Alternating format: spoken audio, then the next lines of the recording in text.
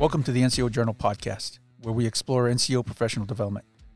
This is a podcast series where we discuss published articles with authors and provide a forum for the open exchange of ideas, information, and solutions. I'm your host, Chago Zapata, managing editor of the NCO Journal at Fort Leavenworth, Kansas. Today we discuss Serving with ADHD, an article by our own Staff Sergeant Jarred Woods. With us is Sergeant First Class Osvaldo Equite, NCOIC of the NCO Journal, and Staff Sergeant Brandon Cox, senior editor and a new member of the NCO Journal team. Thank you all for being here. Let's jump right in. Staff Sergeant Woods, what inspired you to write this article about ADHD, living with ADHD? There was an article written a few months back in July, I think, by a sergeant major who was about leading soldiers with ADHD. And reading that article, as well written as we all know that it was, I kind of felt that maybe we could touch on it from a different perspective, from someone that serves with ADHD. So, now, how long have you known that you have ADHD? I never realized I had it. I was diagnosed, so I mean, there's little things I can look back in my past that maybe like allude to it. But I was formally diagnosed by a behavioral health specialist at Fort Bliss in 2013. Well, yeah, I mean, I'm just curious as to how you found out, or what was it that took you to that specialist, and how did that come about? Is it something that you don't seem very comfortable talking about? You can at least kind of touch on it, and I would be interested. So back in 2010 and 11, I was deployed to Afghanistan. We had an incident where we had lost 2 of our soldiers, and afterwards we were told that, we're here to talk if you need anything. We've also blocked off time with the people over at the psychiatric or the behavioral health offices if you guys would like to talk to anybody. Well, I was having, I thought I was my third tour, figured I was doing fine, but I thought, here's the opportunity. I'll go and just talk and see if there's anything, maybe they might help because, So I went to talk with them. The doctor there prescribed me an ADHD medication, and it really helps. I noticed some improvement in some of my impulsivity, or maybe just some of my, I guess it was just some of the classic symptoms that may be attributed to ADHD, and that helped. I was not formally or clinically diagnosed at that time.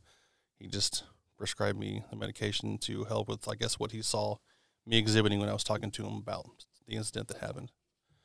And so when I got back to Fort Bragg, I noticed that the medication was working for me, so I thought I wanted to go and get a prescription for the medication to continue taking it because it was helping. But I was told I had to do all these things and all these appointments and a bunch of other things because I wasn't formally diagnosed with anything, that I would have to be diagnosed through them. And I kind of just left because I was, in so many words, they made me feel like I was seeking drugs. I told them what I was there to try to get a prescription for, and they kind of made me feel as if I was there trying to get drugs, basically, or trying to get over on them. So I kind of just said, okay, I'll just deal with it on my own, with whatever issues I'm having. And it wasn't until 3 or 4 years later about 2 years later when I got to Bliss that things are coming up again. I'm having issues concentrating, impulsivity issues. And so I went ahead and talked to a behavioral health specialist, and she flat out asked me, I said, have you ever been diagnosed with ADHD? I'm like, no. And she's like, well, it's very clear that you do have it. She did a few other tests just to confirm, just from talking to me and some other stuff. And that's when I was formally diagnosed.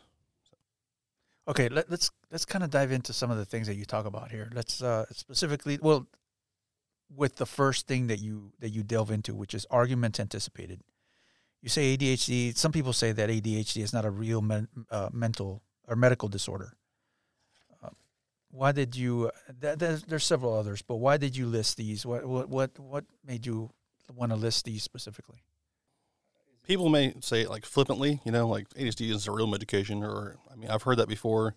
If you look up, anything about ADHD, you might come across an article that says misconceptions, or something that someone might say. That's one of the first ones that comes up. I'm sure most people could relate to someone who's a little fidgety or maybe gets easily distracted. ADHD is a little more than that, but sometimes you'll hear someone say, "Oh, that's ADHD," or so sometimes it gets thrown away. It's not really I don't want to say there's not a whole lot of support groups for ADHD as there might be for other, I guess you could say, disorders. But so that was one of them. It is, as I mentioned in the article and backed up by research, that it is a legitimate and I guess without sounding like, I don't want to say brash or arrogant or anything. I mean, it's just, I've heard it before. Someone will play it off. Oh, you got medication. No, you have ADHD, or just little things that you hear where it's not taken as seriously as other illnesses may be. That's all. And it's not so much an illness as it is a disorder. Argument about people that can't focus. That's not true. It just depends on maybe prioritization or just like people with ADHD can concentrate on various things a lot of time. I mentioned in the article about hyperfocus. Like if you're interested in a topic or you're interested in a task you're doing at the time, sometimes I will completely block everything out, and I'm only working on that one thing. Someone could walk right by me, flick my ear probably, and I might not even notice. It doesn't happen all the time, but occasionally I'll get into those zones of hyperfocus. Or I guess what I mentioned in the article, there's a thing about flow. As I mentioned before, I guess, about trying to obtain medication to treat ADHD, I mentioned sometimes someone might say that, they're only using ADHD medication as an excuse to get a hold of those often stimulant medications, or if they're on that, then what else are they on? Like that could lead to other substance abuse issues. That can be prevalent with people with ADHD, but generally people who are treated with ADHD medications, one, not treated only with the medication, but are also being treated just with talking with, going to behavioral health like appointments and talking with doctors. It's not just here's a medication, deal with it. It's a host of things that they use to, deal with whatever they're dealing with. What about self-awareness too? Is that something, if you're aware that this is something that you're dealing with, does that make you more able to deal with some of these things because you're able to kind of be aware that, okay, I have a thing with these kind of things, concentration or distractions or whatever the case may be. Being aware that you have those issues, does that make you, so in other words, what I'm saying is, if one of our audience has some of these symptoms or some of these things that issues, and they're not aware of them, you being aware of them, does that make you more able to handle them? I don't know if it makes me better being able to handle them. Being aware of something, I feel, doesn't necessarily make you able to handle it better, but it does, like you mentioned, make you more self-aware. If you're aware of it, then you can seek out the treatment or seek out the methods in order to address that effectively. I mean, you have to be self-aware of what's going on. Like, I could be aware that all these other things are going on that can be distracting or considered something that might distract me, but like that could be the case with just about anyone in the Army. I mean, we have all sorts of things that we have to do: medical readiness, online training, range, ruck marches, PT, maybe college or online classes, all these competing things that are happening all in the midst of you being in the military, leaving out even just family things that happen. As long as you're aware of all these things, then you can kind of deal with them.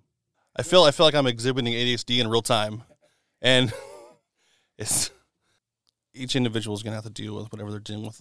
Everyone's different, and so and all the cases are the same. And the reason I brought it up is because just today, before we started this podcast, we joke around.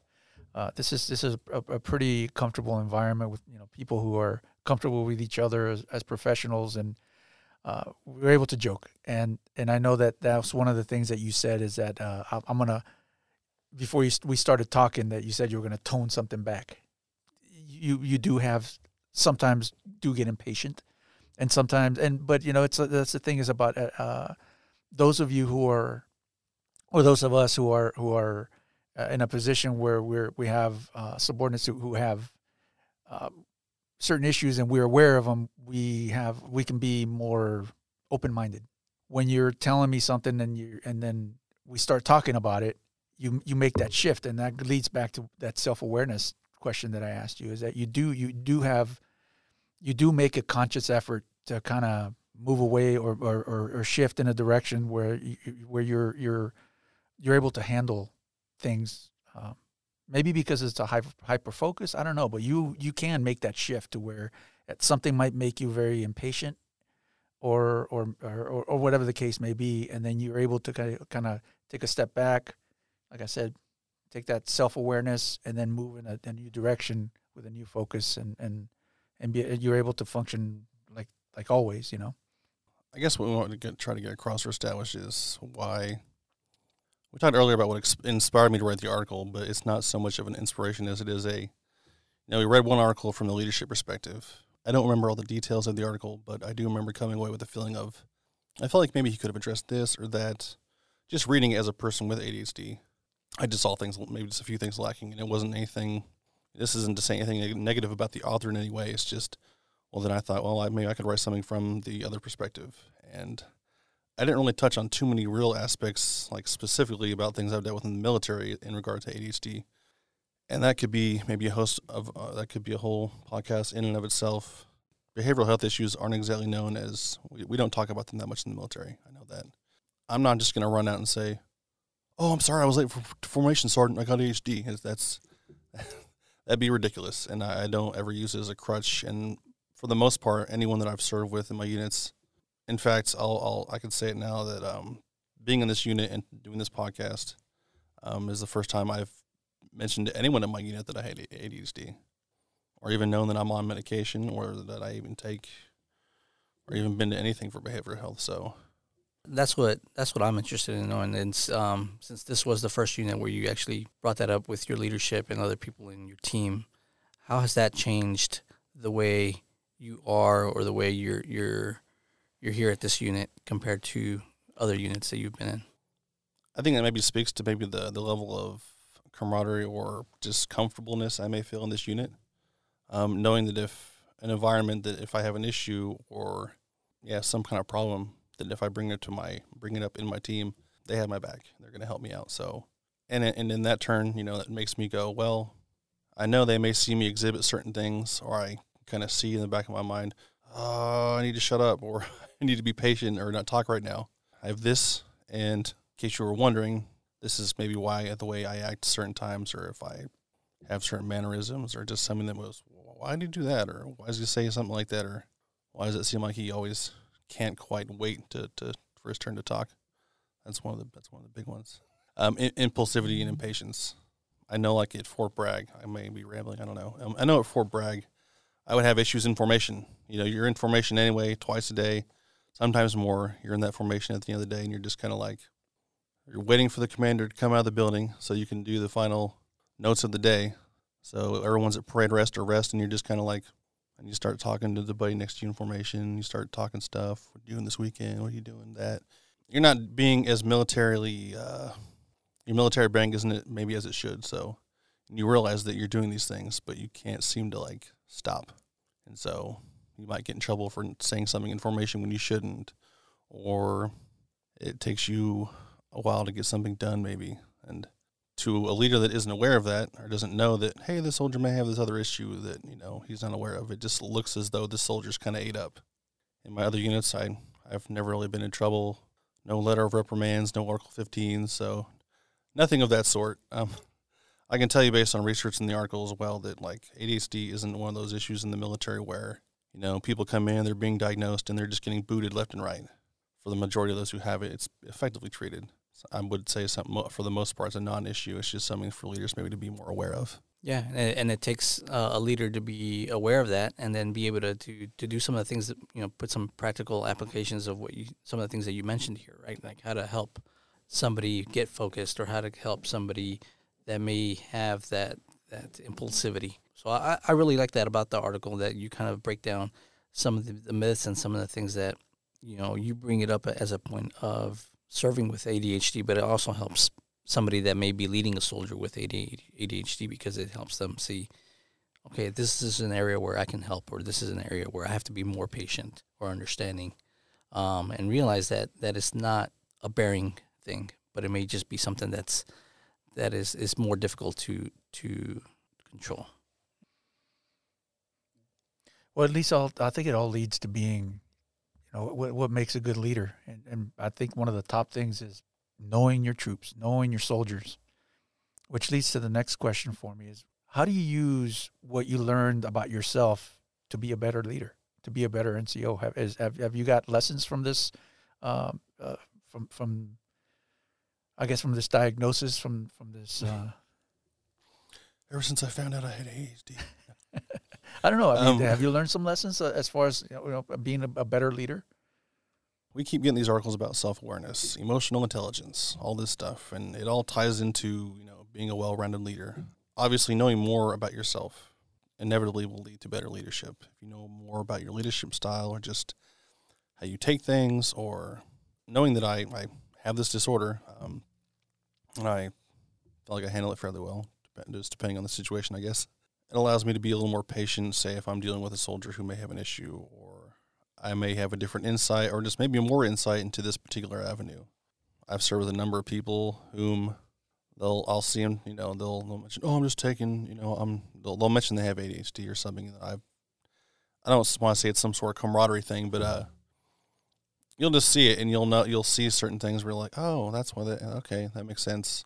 Because I've had a leader that had ADHD, one of the best leaders I ever had, but he had ADHD as well, and I saw the way his leadership style was like. I could see that he had ADHD, and he was aware of it, and kind of, I don't want to say use it to his disadvantage, but he was more aware, and that was actually even before my formal diagnosis. But I could see that he was. I think almost in a way I'm trying to say that maybe he knew I had ADHD, and we never really talked about it, but I think he kind of knew, or like he probably saw a little bit of me and him and tailored his leadership style. So all because he was aware of what he was going through and probably saw what I was dealing with. And it wasn't really talked about overtly, but I could kind of see where he was getting at. If I get a soldier that has ADHD or has any types of frustration issues, has trouble concentrating, whatever, but if I ask them to do something and they put out good work and it's, quality, then I wouldn't mind. But having said that, the most paramount things in the United States Army are what? Standards and discipline, right? So if you have somebody that does get over frustrated or is acting out or, has a small tantrum or can't remember the last thing you just said because they were too focused on this other thing, it all looks like a lack of discipline, right? Oh, yeah. And I think that is the Army's number one problem with having a soldier with these extra things, because at the end of the day, what has to happen?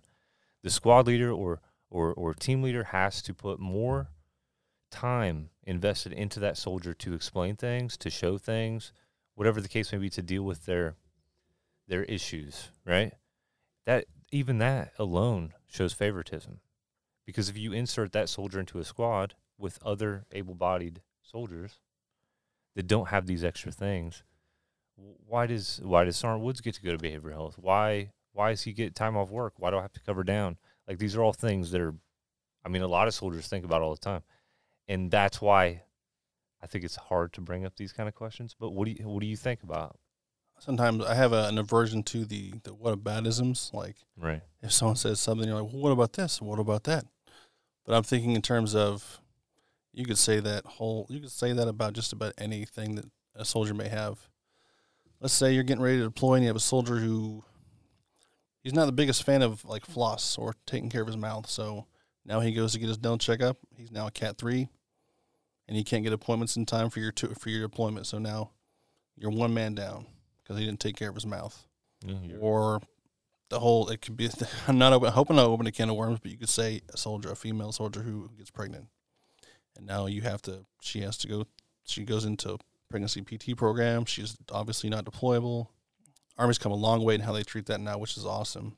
So you can throw it about people who have PTSD. There's a whole host of people who've done multiple tours. They're still in the military, and they exhibit certain symptoms that, had they exhibited those symptoms when they first came in, they probably would have been like shuffled out of the MEPS.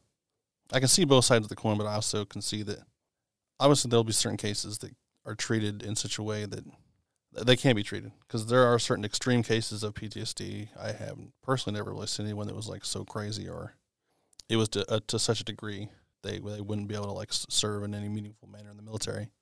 I would just say, again, as long as someone is able to, obviously the restrictions and the disqualifications to enlistment are there for a reason. They're not just pulled out of a hat and thrown out arbitrarily. And there is a waiver process. So there are those who get through the waiver process. I would like to think in the best case scenario, those are comprehensively evaluated, and those who eventually make it to wear the uniform, they're handling their mental health disorder in a way that allows them to serve and doesn't really bar them from, serving. NCOs are always going to face challenges when it comes to their soldiers, their troops. And it all goes back to knowing them. And everything's going to be on a case-by-case basis, too. The situation, Brandon, that Staff Sergeant Cox, that you brought up, I think is valid. And I think it is something but it's just going to have to be another challenge that NCOs face. You don't have, that NCO may not have the luxury of saying, okay, well, I don't want this soldier, and I'm going to try to process him out, or whatever. He may not have that. I don't know whether you'd call it a luxury, but that option. So there's always going to be challenges, and how you handle them is going to be a true testament of what kind of NCO you are, how effective you are, and how your troops are going to see you, and the level.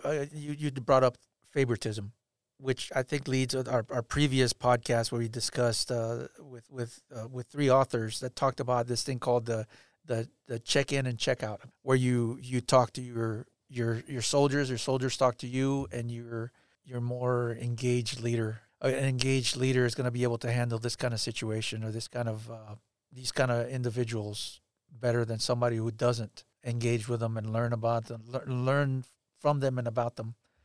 So I think it all leads back to, what kind of leader you are. You're going to face challenges regardless. If it's not going to one thing, it's going to be another. You just have to handle it to the best of your ability and move forward and accomplish the mission. Yeah, I agree.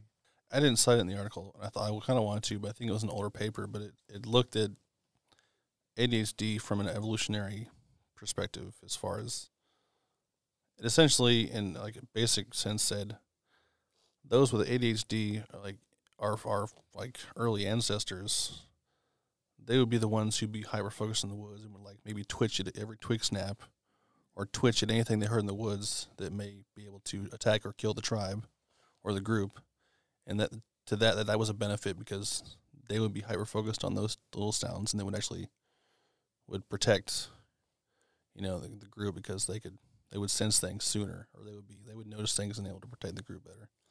But that's just small things. I don't know if that's really a benefit. I mean, I'm sure everything has its benefit, but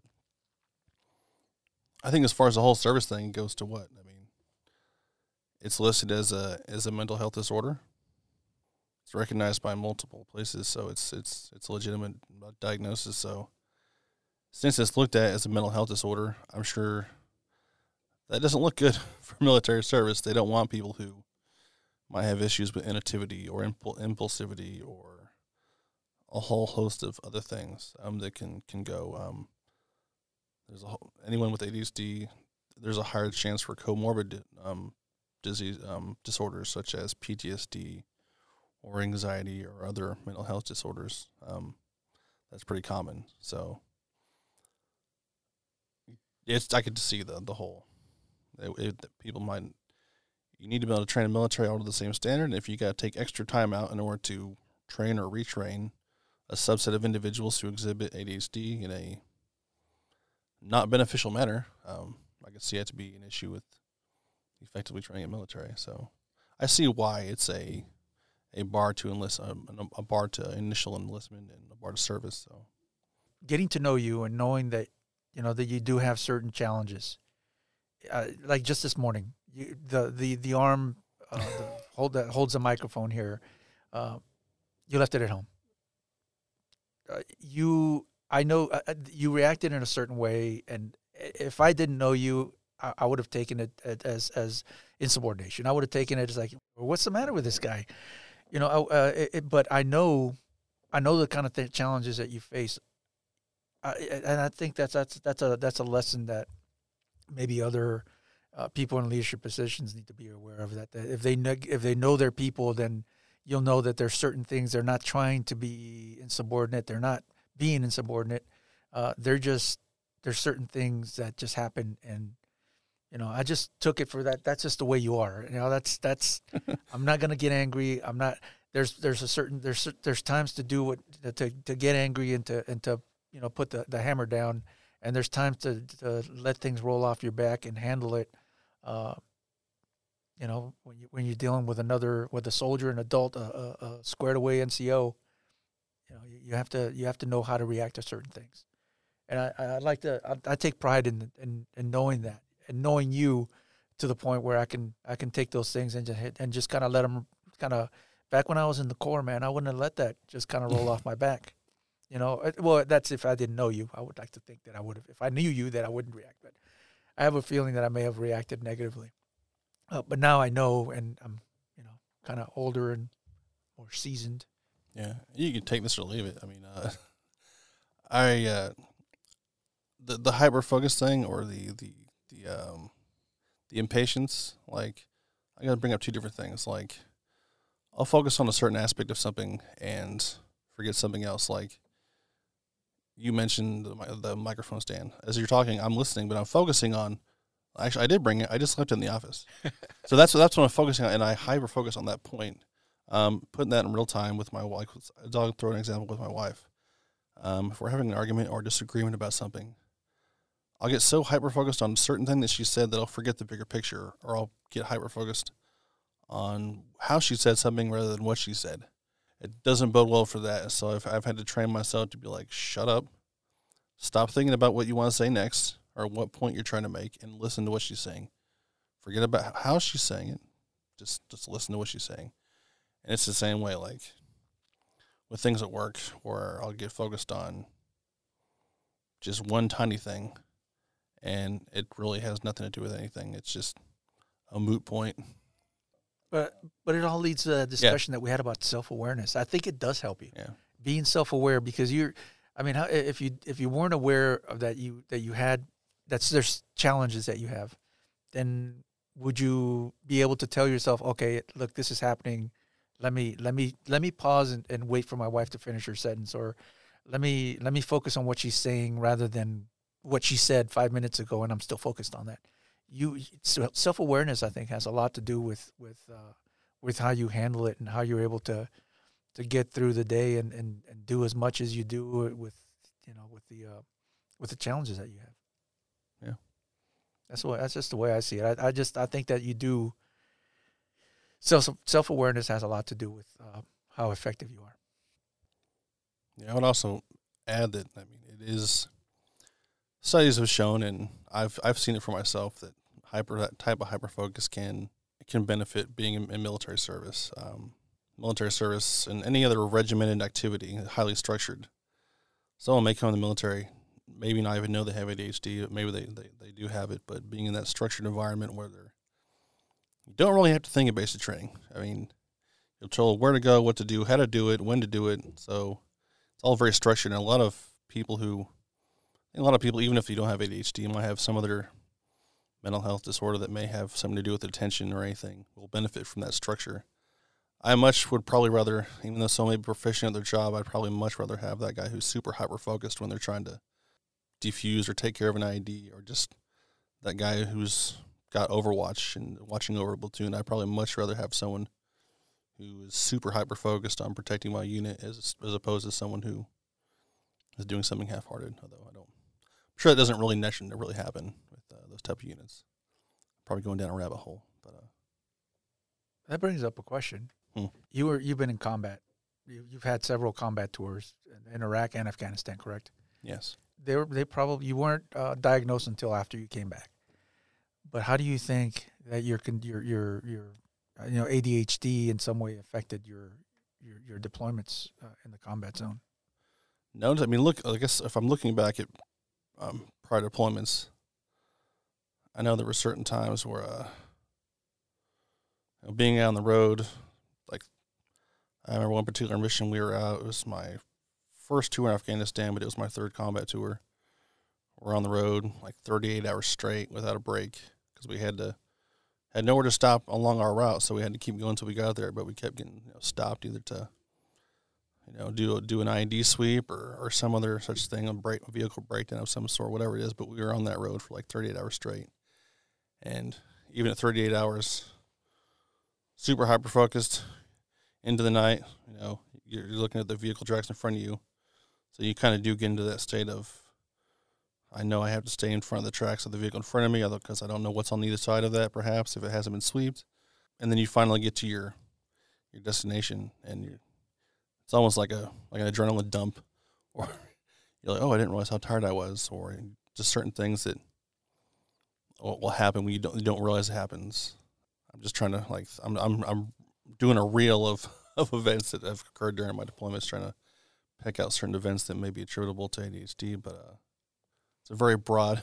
Yeah, I know. There are studies I read recently about how PTSD can, and maybe this doctor who prescribed an ADHD medication for me in Afghanistan, maybe he was in part of the research, I don't know, but I found out later that sometimes ADHD medication can be used to treat symptoms of PTSD, because a lot of times, a lot of studies will show that PTSD and can can coexist with ADHD.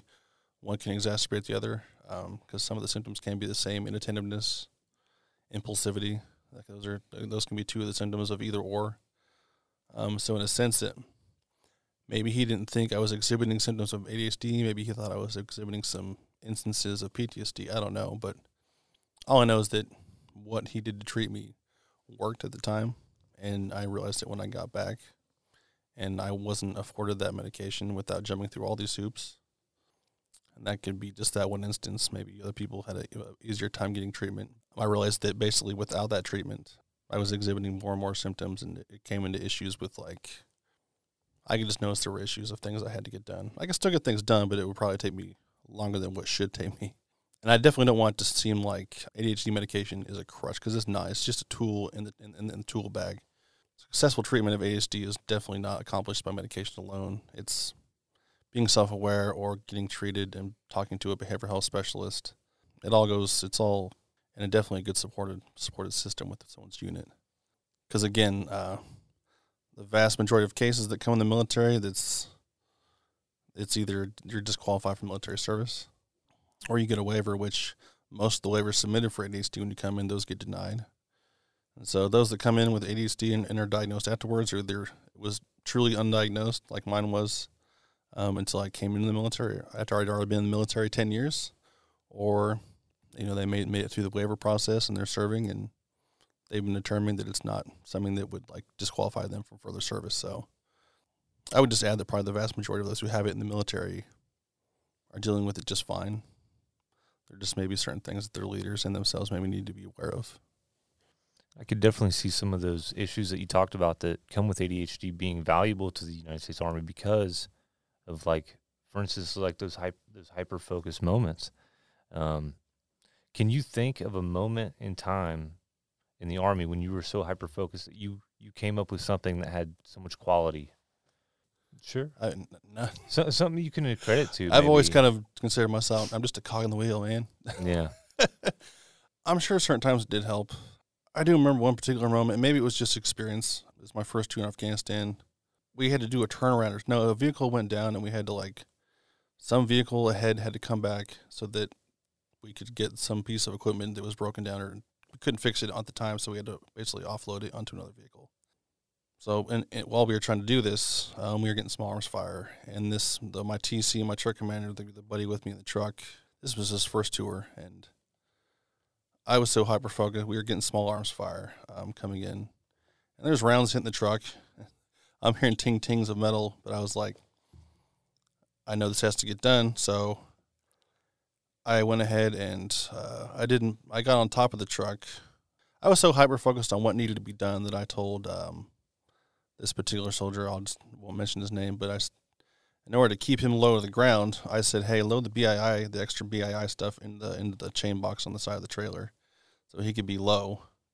I knew that if he was loading that thing, he'd have to get on his hands and knees to load stuff in the thing. And I went ahead and jumped on the trailer to finish tying down the load and finish that up. So I basically forced myself to be a bigger target because I was trying to protect him, I guess. That's not anything that's amazing, but in that moment, I was so hyper-focused on what needed to be done, and that I could see this guy the first round that hit the truck, I could see his eyes just I was like, yep, that's close. So in that moment, you knew what to do. You were so hyper-focused that you just immediately took charge of the situation. And it kind of helped that a little bit. Saw his deer in the headlight look, and I saw that he has no idea what to do right now.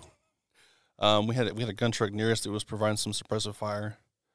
we don't have the time to do that because I'm thinking about all these things that are happening at once, but I was able to prioritize them in, I guess you could say, the perfect sequence. But I knew that the longer we're here trying to tie down this load, the longer we're going to be here as a target. So that's essentially what I was thinking about, just to get the job done quickly so we can get out of there. And no one was hurt, just a couple dings, a cracked window, but nothing super crazy.